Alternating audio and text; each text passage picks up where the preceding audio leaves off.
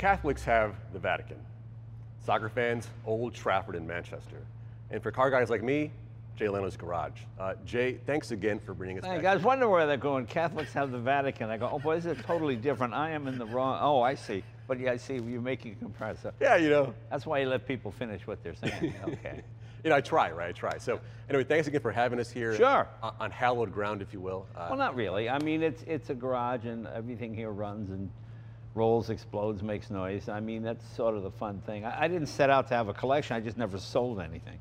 And some of the cars are very valuable, but some are just cars I like. Corvairs, Ford Falcons, cars I grew up with, you know, type of thing. And the collection runs the gamut of older classic cars, newer performance cars. Yeah, there's no theme to this, you know. I hate when people only have red cars, you know, or something like that. You know, it's just, I guess the theme would be anything of historical or technical importance, anything that was a noble failure, the double steam car.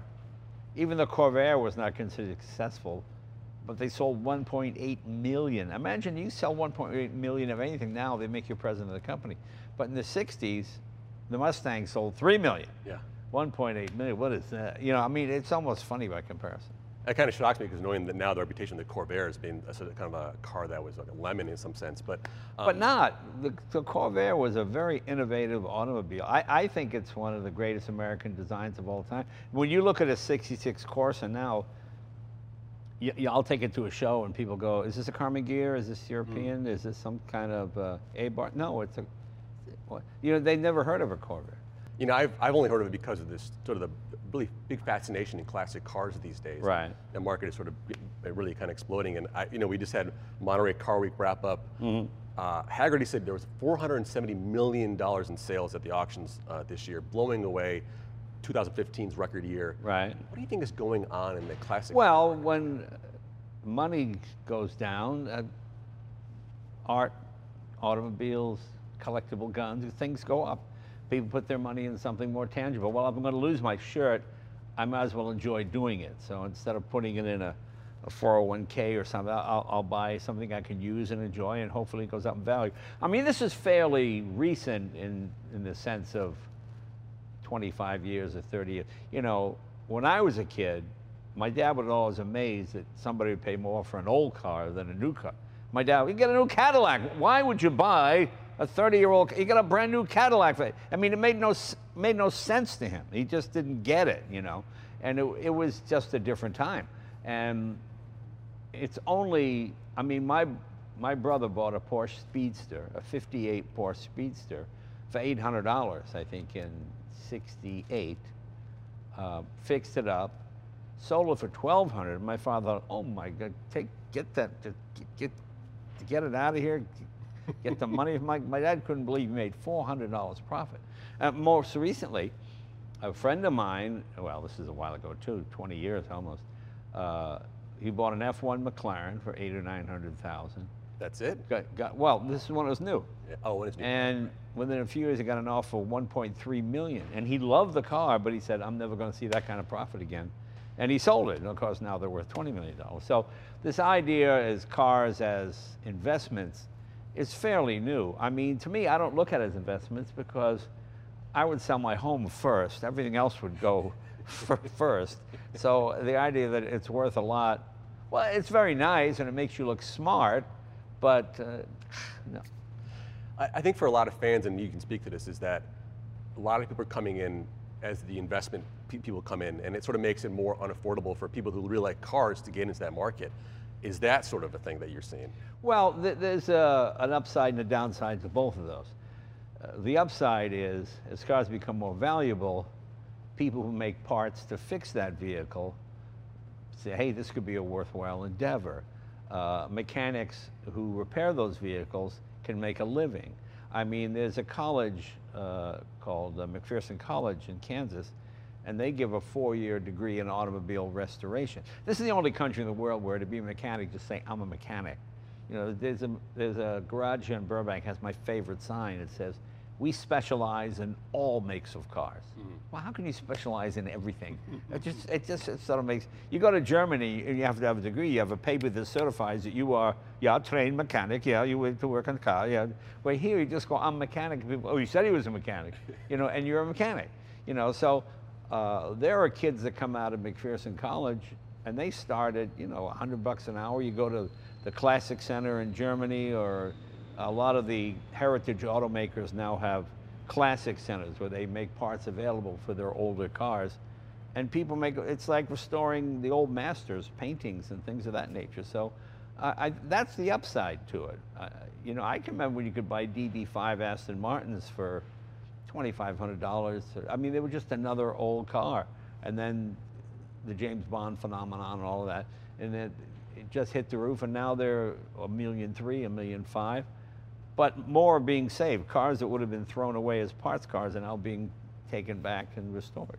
So there is a flip side to that enthusiasm. Yeah, I think that's okay. I mean, the idea is to get it on the market before everybody else does. Try and figure out what a modern collectible will be. Like, for example, to me, a modern collectible would be a first-generation Miata. Easy to work on, no airbag, no crazy electronics, a little bit of electronics, not much, but just simple, fun to drive, nice to look at, clean design. That would be an example. The Taurus Show from the late 80s, that front-wheel drive, that Yamaha V6 engine, very powerful, very fast. The idea is to try and, if you're knowledgeable about automobiles and you like cars, whatever you like will probably go up in value because other people will like it too. So you try to keep ahead of the market. I know you're a big EV evangelist. You own a Tesla for many years, and you have the Plaid now for a while. Right. Elon Musk just said that they sold their 3 millionth car about a month ago. Do you think anyone can catch up to Tesla and Musk right now, or are they sort of in the driver's seat when it comes to EVs? Well, the thing you have to realize about Elon, which is very clever, he came to this garage in 2007 with his prototype, the Roadster. And that early one, that had a 2-speed transmission and a couple other things. Right. And I remember we were sitting and he's telling me about it. He said, well, what I want to do is build charging stations all up and down the coast. And I'm going, okay, that'll happen. Like, oh, that sounds good. But he started building the infrastructure almost at the exact time he started building the car. So when the car debuted, you could drive LA to San Francisco, and now you can go anywhere in the country. I mean, you see a lot of other automakers get in the EV market. Oh, you can charge it anywhere. No, you can't really. You might, but it's 110. You're going to be here 18 hours, and So I think he should get a certain amount of credit for leading the charge, because before Elon, oh, it's a golf cart. People would joke about electric. Oh, they're slow, they're whatever it might be. So I give him a lot of credit for it. I mean, I think the EV will be the savior of the classic car industry. Really? Yeah, because much like the automobile was the savior of the American horse, In 1900 in New York City, 60 tons of manure was dropped in the street every day. I mean, people got dysentery, and hot weather horses, like a junk man's horse, would drop dead in the street. They'd cut the reins and leave the carcass, and the thing would rot, and people get, and all of a sudden, Henry Ford comes along with Model T and blows a little puff of blue smoke in your face. Oh, I'll take blue smoke over manure any day.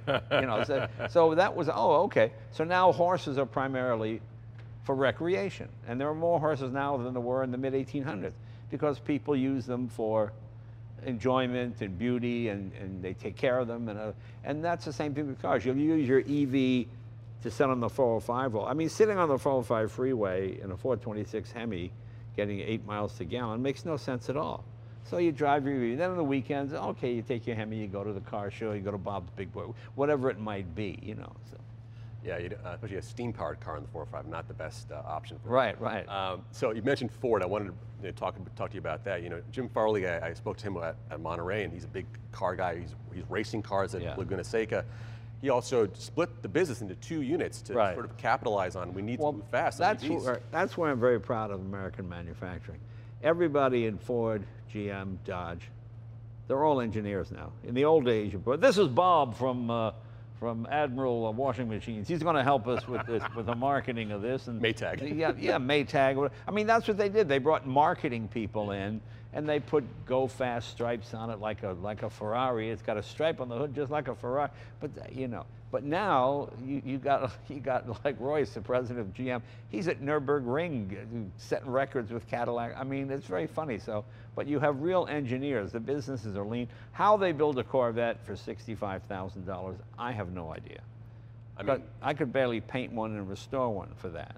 So the fact that it's done in a union shop and it's using high grade, a lot of magnesium, a lot of aluminum. It's not steel and torque converter transmissions. It's dual clutches. I mean, I'm really quite proud of American manufacturing. They've done an amazing job. You know, that Corvette kind of, when I first saw it and drove in it, reminded me of a McLaren. For, like you said, yeah, a third of the price. For a third of the price. And it kind of brings you back to, you know, you got Mary Barra at GM, you have Jim Farley at Ford. Do you think either one of those is sort of the next level of, from the EV kind of like, you know, hierarchy, right? You got Tesla. Do you think it's Ford or GM that'll be kind of the next level in terms of that kind of competition? Well, I think America's stuff has always been about egalitarianism, making it available to everybody.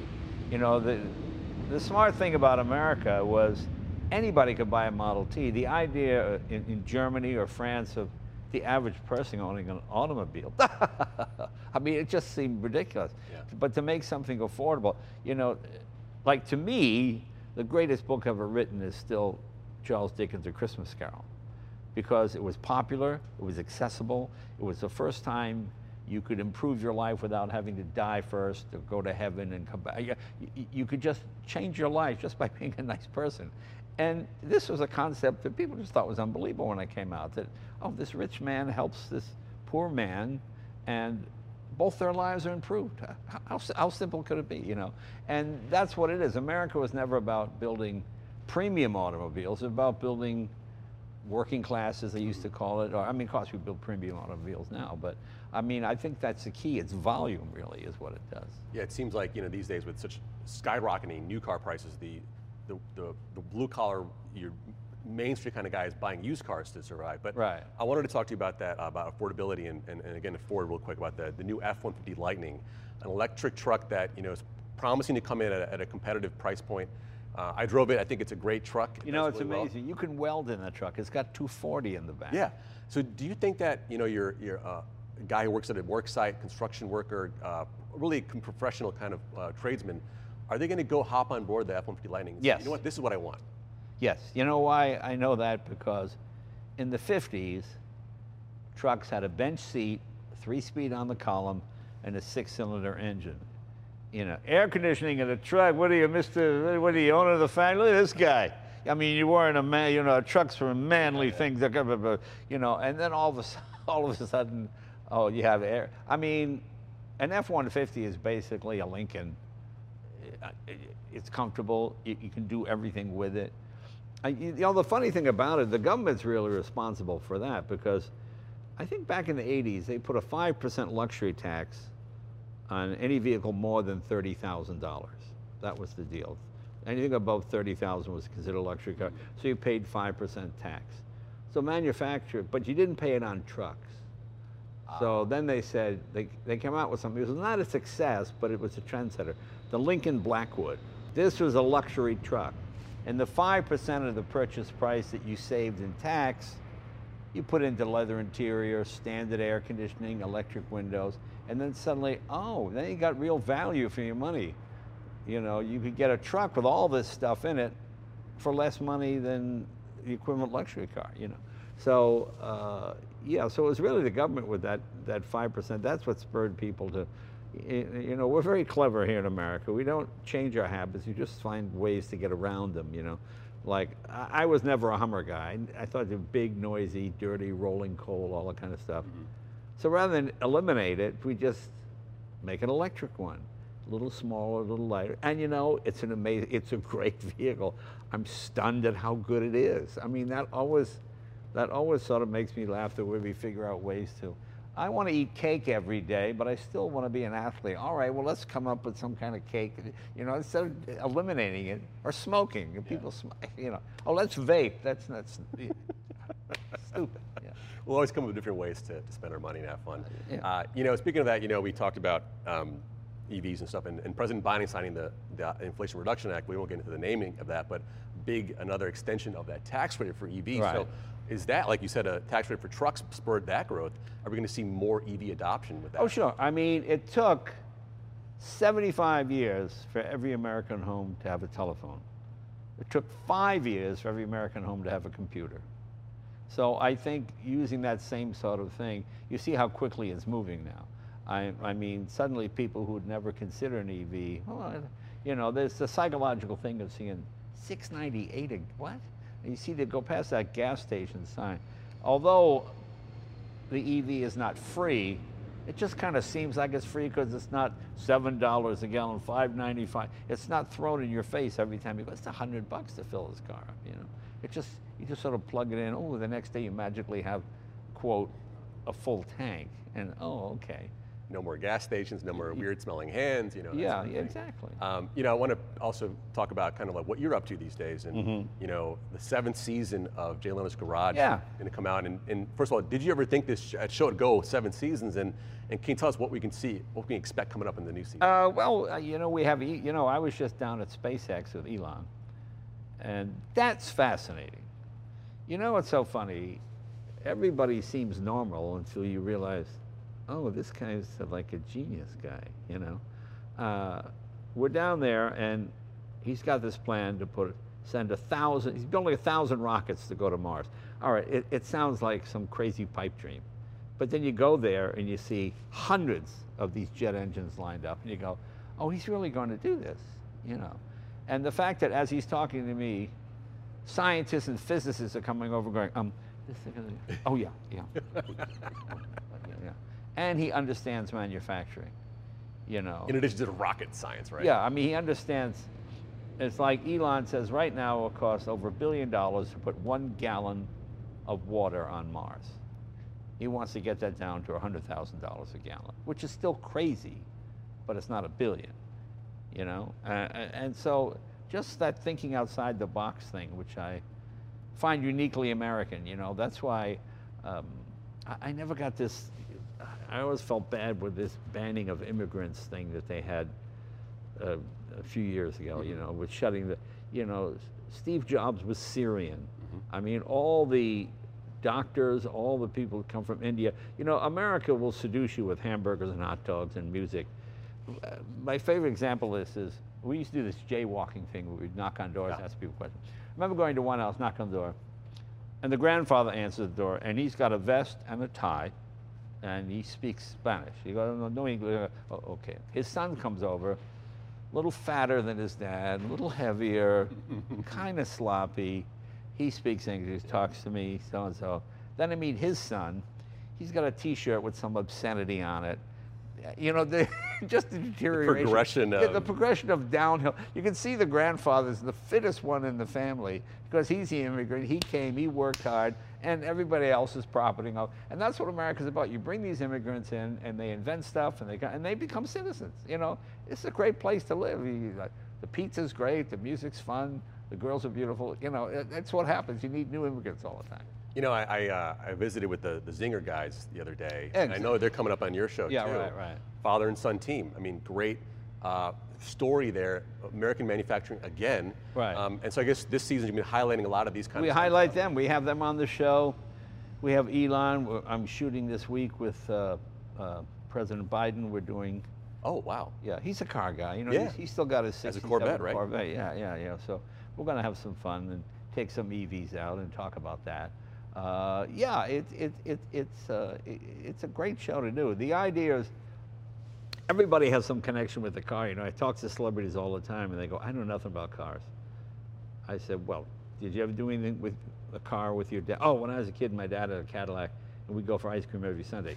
Get a Cadillac, let's get the celebrity, go for ice cream on a Sunday, and talk about it. You know, and then that's pretty much it. I mean, the car is a huge part, I think, of American culture. Right. You know, lastly, Jay, I know that you also have various other business interests, and one thing I discovered was you have a business where you, all these cars here are detailed and cleaned with a specific product. Well, you know, we developed our own product. I mean, the smart way to do it is a big company comes along, like 3M or something, gives you a huge check, and you hold up, boy, this is the best, you know. we developed our own stuff here. We quietly put it out just to see how people reacted to it. We got great reaction. People liked it. People ordered and then reordered. And now we're national. We're in Walmart and a bunch of these big stores. I expect the usual snarkiness. Oh, Jay Leno, you're trying to cash in on the... Okay, maybe. But it's a good product. People seem to like it, and it's doing well. So keep our fingers crossed. Yeah, I mean, I heard you have your own chemistry. It's not just something you put your label on. No, we developed everything here at the shop. We tried out on all of my stuff, and it seems pretty good. I mean, the one that got us started was cars don't have chrome anymore. Yeah. None to speak of. And polishes, and I would use other polishes. I noticed on the rag, I'd see, you know, metallic specks, you know, like, oh, it's actually peeling off a layer of the chrome. So I said, let's find a company and develop a chemical that cleans without having an abrasive, you know. And that's what we did. That's the one that first took off, and then we built the whole company around that. So we'll see these products in Walmart now, big deal coming up, and Jay, 7th season of the show coming up later this month. So Jay, thanks again for joining us. Thanks, appreciate it.